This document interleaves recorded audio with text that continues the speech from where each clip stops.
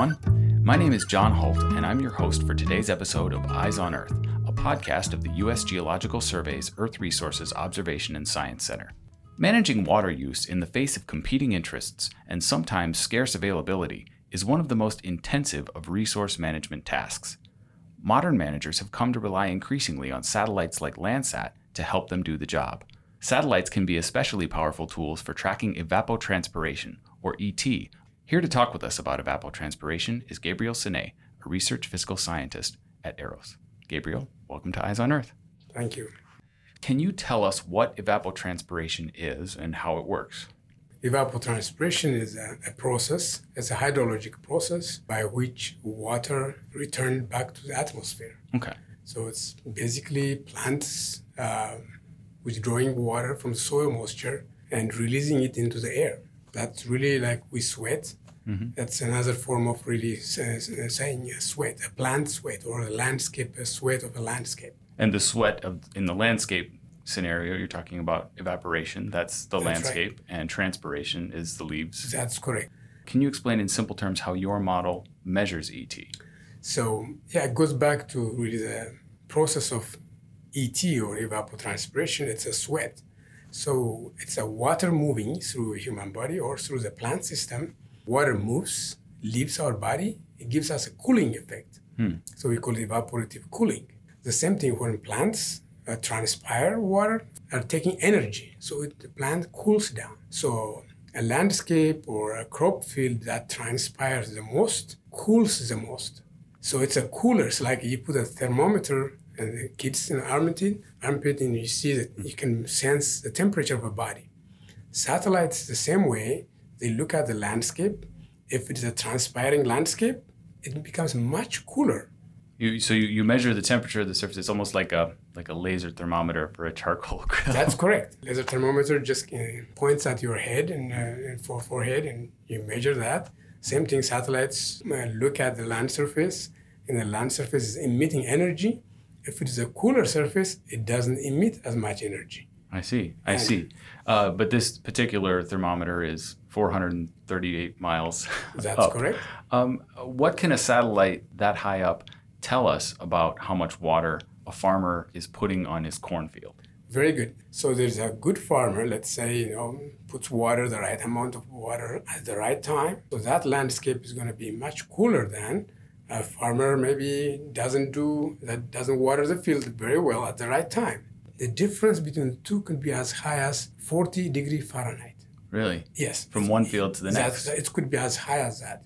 So the one that's much cooler would be a good farmer, putting the right amount of water.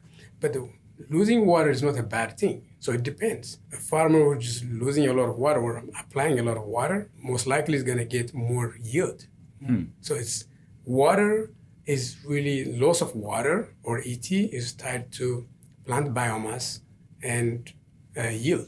So the healthier your crops are, the cooler they will. That's correct. Cool as a cucumber. That's right. And you get more cucumbers when you're cool. That's right. Yeah. So now just by looking at the temperature of the landscape, that tells you how much water is being used. Can you talk to us about how your model has been used to help deal with water rights issues in places like the Upper Klamath River Basin?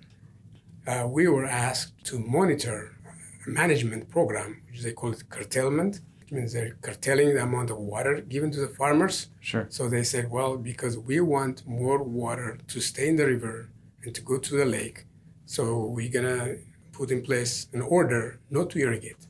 So they put in place this program in 2013. So they asked us, can you check this? Right. And can you come up with an estimate of how much water is now available in the river? So we compared 2013 through 16, the ET of the farms, the evapotranspiration of the farms, right. The irrigated areas, and we compared it to years prior to that. Our analysis showed the target years, once the curtailment was put in place, the amount of ET was much lower than the base years. So this assured them, one, the curtailment has worked. People obeyed. But even with that, the first year was more obeyed than other years. Subsequent years was less. So the satellite data helps you monitor if even a program like this is working. And our end results showed because of that curtailment and lower ET, the river flow has increased into the lake. So ultimately, you were able to sort of verify that this program was doing the job. That's correct. That's not the only place where this has been used, of course. President Trump signed legislation in 2019 that allowed the Bureau of Reclamation to oversee a water conservation plan along the Colorado River's lower basin, which is a huge area, right? Several states covered there. How is your ET work important to that plan? We work both the Lower Colorado and the Upper Colorado, specifically the Lower Colorado River Basin. Researchers, managers contacted us to regenerate water use for the lower basin, irrigated area. Similar to the Klamath Basin. That's right. So before they had it compiled by hand using different methods, but now what they wanted is, well, can we use this approach? So they asked us to do this since in 1985, actually going back to 1975.